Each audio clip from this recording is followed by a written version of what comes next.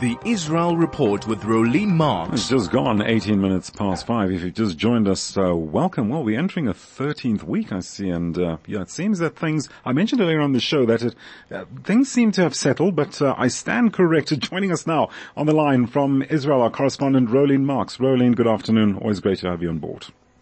Good afternoon. Always great to be here. I just have to apologize in advance. I have a little bit of a croaky voice, but I will soldier on, as they say. Indeed, Rolene. Okay, let's just take it easy then. I'll just go slowly along with you, and we'll soldier on with this afternoon's be gentle. interview. Indeed, I will be. We will be, Rolene. Okay, so we're entering the 13th week. Very quickly, what's the latest on the protest front? It seems a bit quiet. Am I correct? Things have settled a little. Things have settled from where we were this time last week, but the protests are still ongoing, still very, very big. Okay. An estimated 450,000 Israelis across the country on Saturday night protesting. It is estimated that about 175,000 people protested just in Tel Aviv. And we have seen these protests, despite the current pause in the proposed overhauls, we have seen these protests carrying on and gaining momentum. Now, there have been counter-protests, not as big as this. I know that somebody did write into studio last week saying, the media's not covering it properly and it's not showing you the size. Well, 20 to 30,000 people in a counter-protest is still a sizable protest, but, we have to remember that these anti-overhaul protests are reflective of what Israelis, the majority of Israelis are feeling, that while many of them certainly don't support the overhauls at all, many of them don't support the overhauls in their current draft. And are open to compromise. And they've also had 13 weeks to gain momentum. So, before we get anybody saying the counter protests are not being covered in there, as they should be, they are getting fair coverage. Indeed, Rolene, that leads me to my next question now. Israel approaching the Passover. So what is the mood there in terms of that, in terms of the situation now? It's a very, very difficult mood, and I must say that it does seem to be filtering out of the borders. This issue of judicial reform is extremely polarizing, extremely polarizing and divisive.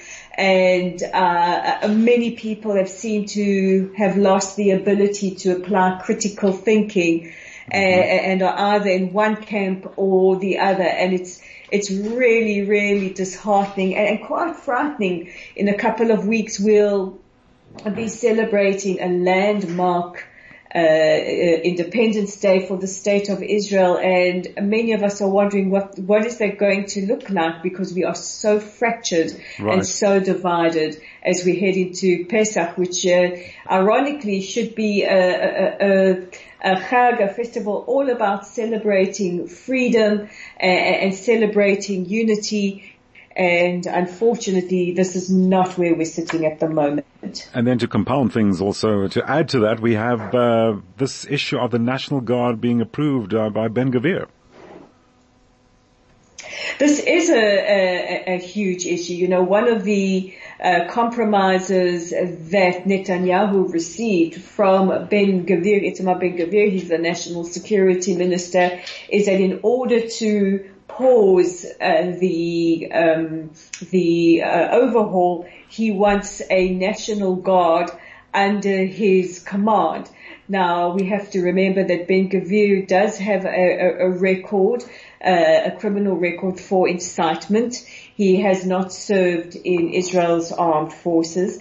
And just a couple of weeks ago, we were talking about the massive clashes he is having with the police, who were actually calling on the Prime Minister to dismiss him, to fire him. And it is a real concern amongst Israelis what this National Guard is going to be like. Is it going to be a National Guard as we know National Guards to be? Right. Or is it going to be a militia that is going to clash with police and perhaps do with demonstrators the too, so-called dirty jobs the right. police don't want to do. Rolene, there was, suspicions, also concerns that this now could also be used to oppress protesters and one of those demonstrating and, be used for ulterior motives. Absolutely. This is a huge concern. One of the big clashes he had with police was that they were not being tough enough on protesters. We saw one mounted policeman smack a protester on Saturday night. This is absolutely unacceptable, and that police officer has been taken in for questioning. But it's a real concern what kind of orders he is going to give this National Guard. Indeed. Okay, now we have Noah Tishba being fired, the Israeli actress. Well, what's going on here now?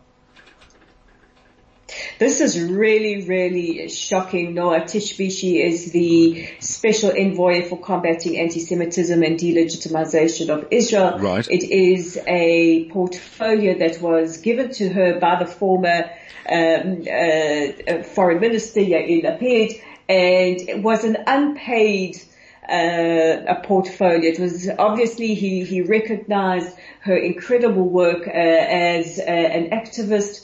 The book that she's written, which is really a must read. It's called Israel, the most misunderstood country in the world. And she was given this portfolio and did absolutely phenomenal work.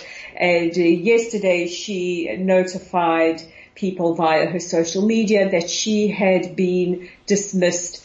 And she says, I'm going to read you from her letter. She says, "It is not possible for me to know if their decision was driven by my publicly stated concerns about this government's judicial reform policy, but given the reality that anti-Semitism continues its dangerous rise globally and the threat to Israel's existence through delegitimization policies has not slowed, it is difficult to come to any other reasonable conclusion." Right. In other words, anti-Semitism is on the rise. There's no need to fire me unless you took issue with my exercising my democratic right to free speech. And it is a concern because this is the second critic to the judicial reforms that has been dismissed in as many weeks. And while the Prime Minister earlier today said, well, he won't go through with the firing of the Defense Minister because of the security concerns, right. People in Israel are saying, hang on, wait a minute, we are still a democracy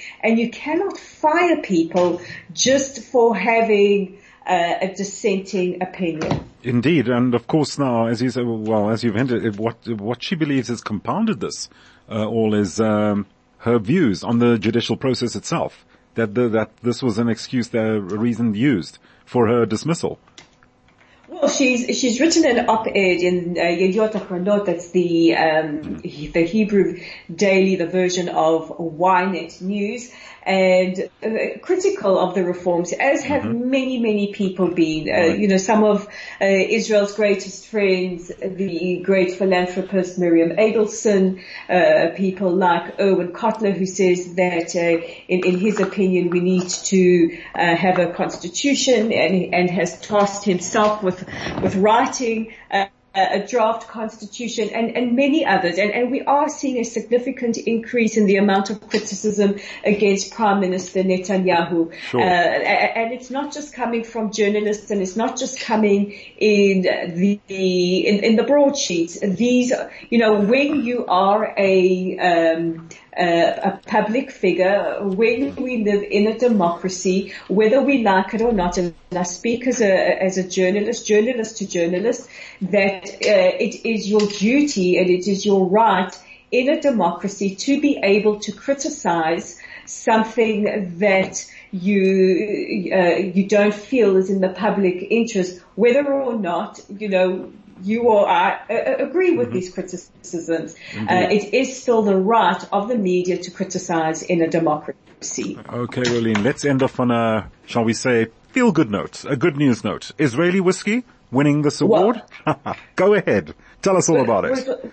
Well, it will certainly make me feel better right now. But Right. yes, this is quite a win. I'm quite happy with this and offer to test it should need be, but evidently I'll not. second that, yes, Milk but and okay. honey, Right. which is a Tel Aviv distilled whiskey, was awarded the title of Best Single Malt in the World by the World Drinks Awards last week. And apparently, according to the distiller, it's our climate. It's the weather. Well, it must be the weather, because the political climate sure ain't contributing. Sure.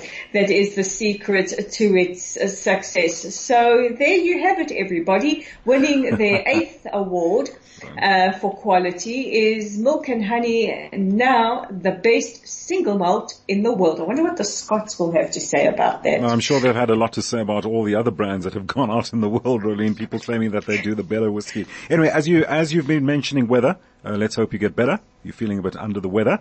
And take care, Rolene. And thanks so much once again for joining us this afternoon.